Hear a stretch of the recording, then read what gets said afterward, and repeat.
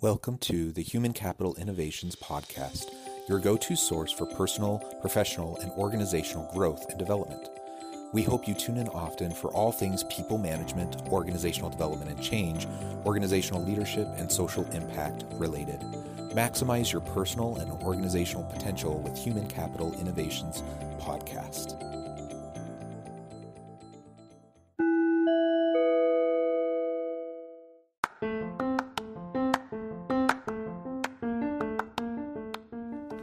Welcome to the Human Capital Innovations Podcast.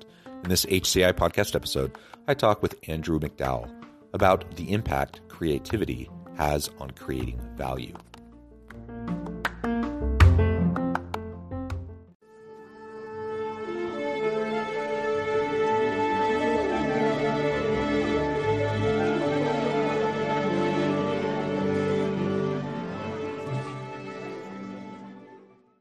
Andrew McDowell, welcome to the Human Capital Innovations Podcast. It's great to be here with you today, and hopefully together we can generate some value in your listening audience today. Yeah, thank you so much. I really appreciate it. You're joining us from Atlanta, Georgia. I'm south of Salt Lake City in Utah.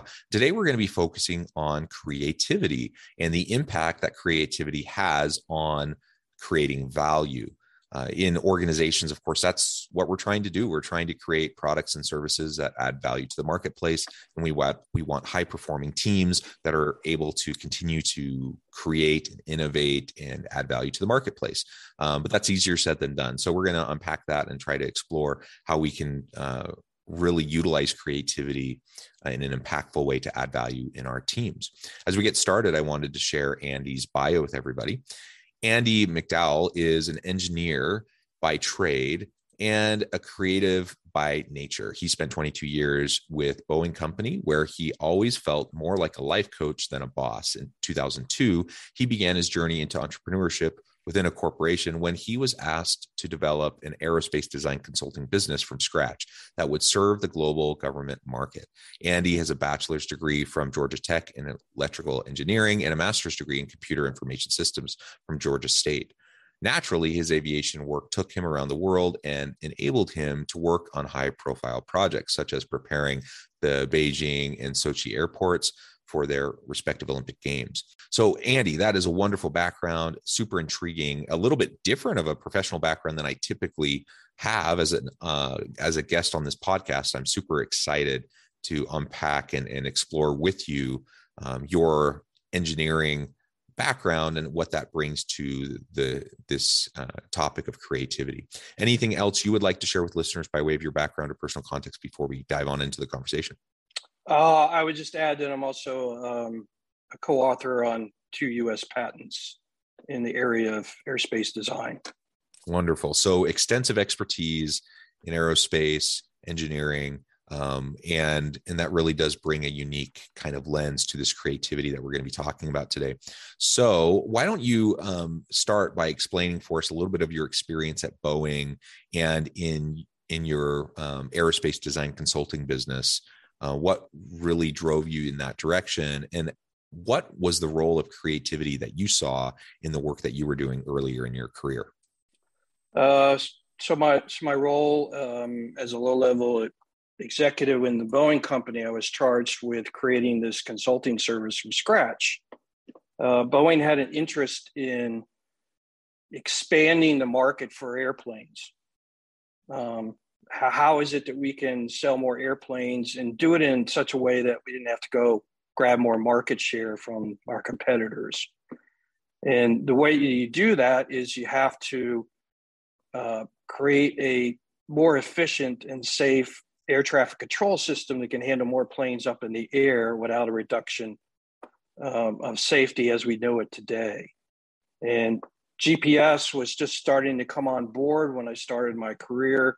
It brought a lot of accuracy benefits to flight operations. And so largely what we were doing was taking the various forms of GPS in the flight operations to create that efficiency on the ground as well as up in the air for governments around the world. And by doing so, then more airplanes could be in the air and Boeing could sell more airplanes.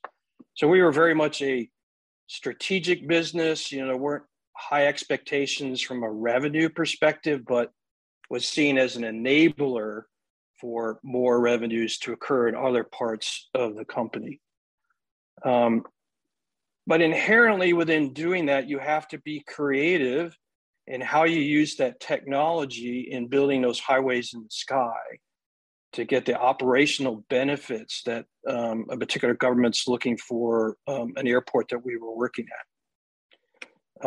And so I always discuss with my team that whenever we were starting a project, we had a white canvas, much like a painter does.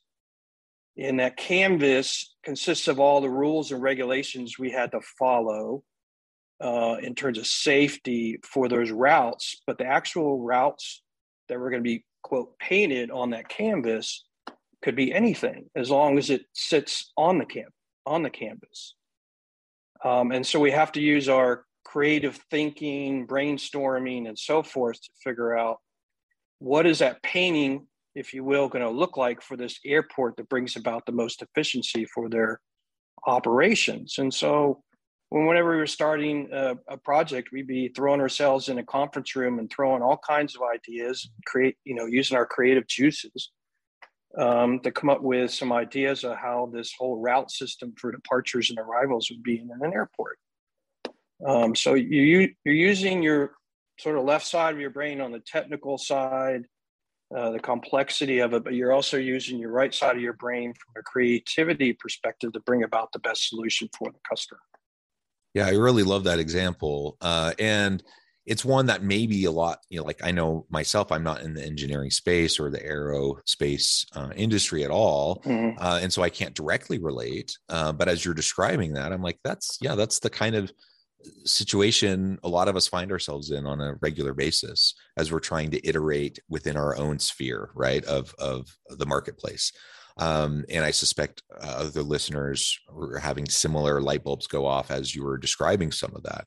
And maybe from your experience, you can describe some of those best practices that enhanced creativity in your team versus maybe some of those things that you did that inadvertently derailed the quality of the creativity that could emerge. A lot of it starts with a conversation with the customer, because there's a lot of give and take from their perspective. You may be able to do certain things with the routes that brings one value or one quality up very high at the expense of another. And this is where we get into the whole debate or fight, if you will, between pilots and air traffic controllers, right? And you have to understand what is important to each side of that equation. A pilot wants the most efficient routes that uses the least amount of fuel into an airport, whereas an air traffic controller has a lot of airplanes, a lot of flights that they're trying to handle, and their mandate is about capacity and safety. And the two don't go hand in hand. So you have this push-pull for those two dynamics from each other. So it starts with a conversation with your customer. In our case, we're on the air traffic controller side, but they have pilots as customers. And so you have to have that conversation up front about what do you value the most? Where are the benefits? You can't have it all, can't eat the whole cake. So where are you willing to compromise on the scenario, which is then going to drive the creativity of what you actually build for the customer.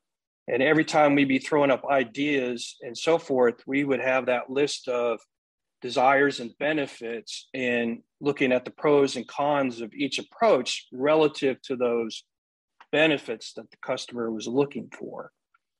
And whenever we got ourselves in trouble, we missed the ball, if you will, in terms of either having that dialogue up front, or when we came up with the design, we thought it was going to be hitting the top desired elements, but in reality, it didn't, because we were either missing pieces of data that was important to that decision, or we just blew it. From that perspective, and we have to go back to the drawing board to come up with something that truly hit the customer's mark.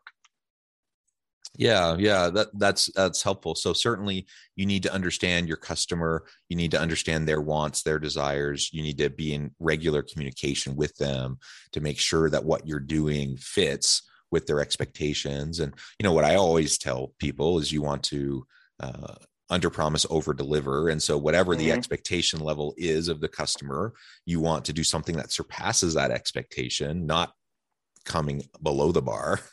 And so that's creates the context in which you start to do the work that hopefully will an environment that will be creative, so you can come up with creative solutions. Were there any team dynamics that you saw that either enhanced or hindered the ability to be creative once you had that structure, that context around what the expectations were, and you're just trying to come up with good innovative ideas?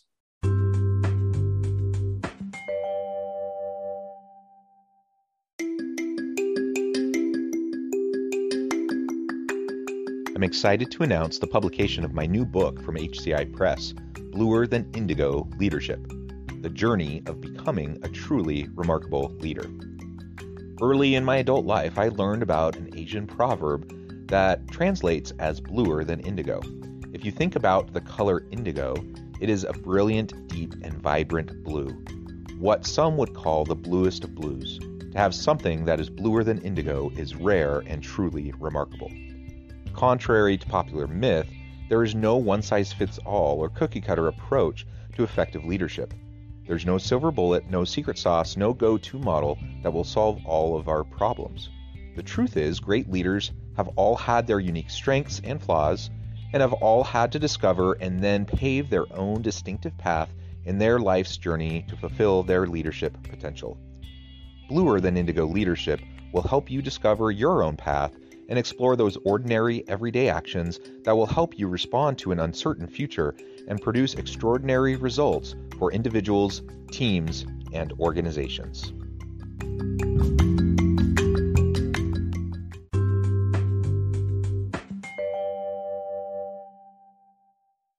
The main thing was having an agreement on the common enemy, if you will, or having a why of the project that everybody understands, agrees to, and is fighting for. So, for example, we did a project with the FAA in Denver, Colorado, which was the headquarters of my division within Boeing. And the FAA by itself was trying to bring in GPS, and it tried 2 or 3 times on their own unsuccessfully.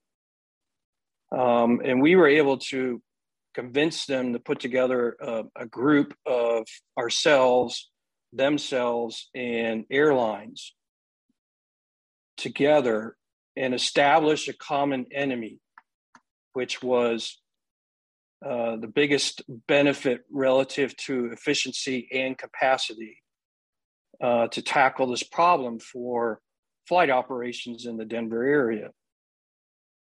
And we were able to do that by, in the very beginning of the meeting, for the pilots and the airlines to understand from an air traffic control perspective what were their important items relative to it, with them listening, and then reverse it such that the airlines could talk about what was most important to them and the FAA to hear that, and then find the win-win between those two parties and have that as the common enemy or the common objective within the project. And once we had everybody on board with that and found the win-win, it was extremely successful, to the point that the airlines were involved in the design process of the routes. And then air traffic controllers went into flight simulators with the pilots to actually test run those routes so that both sides could understand how each other had to play in that environment and cooperated and worked together as one team to get the best result. And so we use that as a model in our future projects around the world, trying to get, even though the government might be our paying customer, we would actively push for them to have their most prominent airlines involved in the project as a stakeholder to get the best bang for their money and find that win-win between the two parties. Yeah, that's great. That's great. So now let's try to transfer some of this experience that you've had in a very specific aerospace context with Boeing in this consultancy kind of a role. Now, what would this look like for any of us listening who, may lead a team of knowledge workers in any industry? We want to create an environment where our team can be creative, where they can innovate on a regular basis. Mm-hmm. What are some of those commonalities that we can start to apply into how we lead our teams and the environment we try to create so we can optimize that creativity? Well, I think it all starts with respect, from the standpoint that you respect everybody's opinions. You check your title and your authority and your work statement per se at the door. And every member, regardless if they're part of your team or a customer or a stakeholder or whatever, everybody's opinion has some value to add to the conversation. And what's the most important is the end result, not who did what. And that's why you refer back to that common enemy, if you will, perspective from that process. So formally define the end result and desired objective, get all the proper stakeholders, as many as you can, involved in the environment, and then check your ego at the door from that perspective and create this safe, creative atmosphere where everybody feels like they can safely provide input into the conversation and the work to optimize the result that you're going to get out of it, because nobody's holding back. Yeah, I like that. Excuse me. And ultimately, it comes back to creating that psychologically safe environment where people feel safe enough to share their ideas, even if they seem a little bit off the wall or strange. And they know that they're not going to be criticized or slapped down for suggesting something that may seem a little bit out of the norm. Because the reality is, anytime we're trying to innovate or be creative, we have certain constraints, but if we're too hung up on the constraints, we might fail to see some new solution that has never been conceived of before. And so it's like this fine line that we have to be able to walk of not wasting time on things that are completely unrealistic, but also not being so trapped into the structure of our preconceived notions and assumptions that we can't look for new approaches. And so psychological safety and allowing people to iterate and quote unquote fail. I say quote unquote because, I think failure is only failure if you don't learn from what didn't work. And so as long as we're trying and iterating and learning, it's not necessarily failure if we're falling forward, failing fast, and using it as a stepping stone to move on to the next thing. And so that's the kind of environment we want to be able to create. And then we can leverage that to come up with really cool ideas that ultimately, again, adding value to the market with your customers that's in line with what their needs are. That certainly has to be the case. But as we're consistently creating that kind of a safe environment while being attuned to the customer needs, the sky's the limit on what we can accomplish. And I think that's a really exciting thing that adds a lot of meaning, fulfillment for our people, for our teams, that gets them excited to get up in the morning because they know they're doing something that matters. They know that they're not just showing up, punching in, punching out, sitting at their desk and just kind of trying to make it through the day, but they get excited to come and try to really make an impact. And that's right. And go ahead. If I could also add, value comes in different forms: physical value, financial value, emotional value, spiritual value. I mean, we could sit here for half an hour going through all the different forms of value in the world. And are you keeping an eye on that ball as you go on to do this project with a customer? Yes, it's important that your art that you're using to generate your product or service that gets delivered to the customer is important, and there's value in that. But how did they feel when they were working with you? Were you easy to work with, or were you difficult? Were you trying to control too many things? Or did you make the customer feel like they were part of the process? So forth and so on. And are you keeping an eye on that as you go through the project, about the different forms of value that you're offering to the customer as you go through the process? Yeah. Well said. Well, Andy, it has just been a pleasure. I note the time and we're going to have to wrap up here in a few minutes, but it's really been fun to hear about your experiences and to think about how this might apply into various situations we also find ourselves in. Before we wrap up today, I wanted to give you a chance to share with listeners how they can get connected with you, find out more about your work, your team, and then give us a final word on the topic for today. So I have a podcast. It's named after my company, Generate Your Value. I'm out on all the popular podcast platforms that you can find on a weekly basis every Tuesday. I have a co-host that's a business owner. We talk about life leadership and small business topics from that perspective. We've been doing it since August of last year. So you can tune into that. Hopefully tidbits you get from listening to that will add some value to your life or to your business. I'm on LinkedIn, Twitter, Instagram, and Facebook. Just search Generate Your Value on those platforms, and you'll find my pages. If you're in the Atlanta area, I have coaching services from the perspective of one-on-one workshops, as well as mastermind kind of groups to help you with your life leadership and small business issues in terms of growing your company. So those are all various in my website, www.generateyourvalue.com, are all areas or ways that you can interact with the value I'm trying to create out in the world. Wonderful. Thank you, Andy. It has just been a real pleasure. I encourage listeners to reach out, to get connected, find out more about what Andy and his team can do for you. Check out those resources.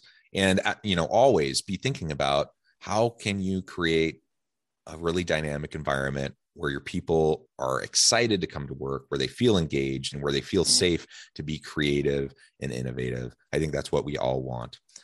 As always, I hope everyone can stay healthy and safe, that you can find meaning and purpose at work each and every day. And I hope you all have a great week.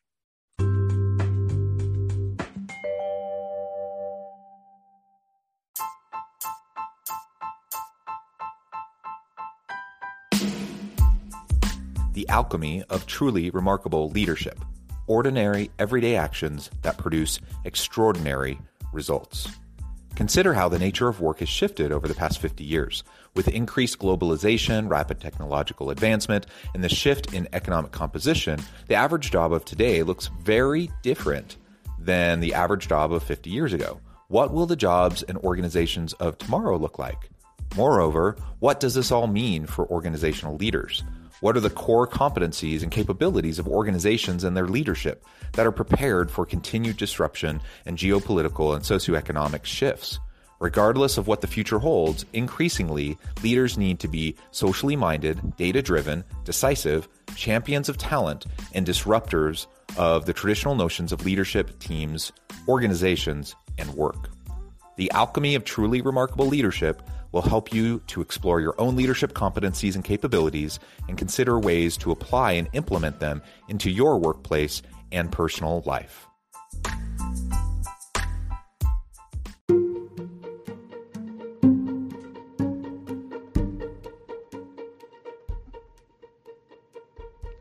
Check out Human Capital Innovations magazine, Human Capital Leadership. Human Capital Leadership is a free, interactive e-magazine with the mission to help individuals, leaders, and organizations find innovative approaches to maximize their human capital potential. We publish issues quarterly in August, November, February, and May. Take a look at the latest issue and let us know what you think.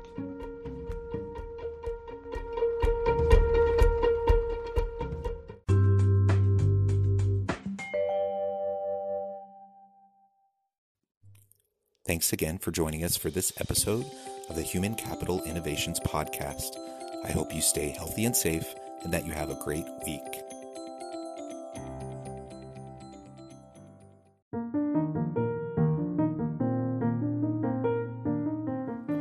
Check out our new weekly LinkedIn newsletter, Alchemizing Human Capital.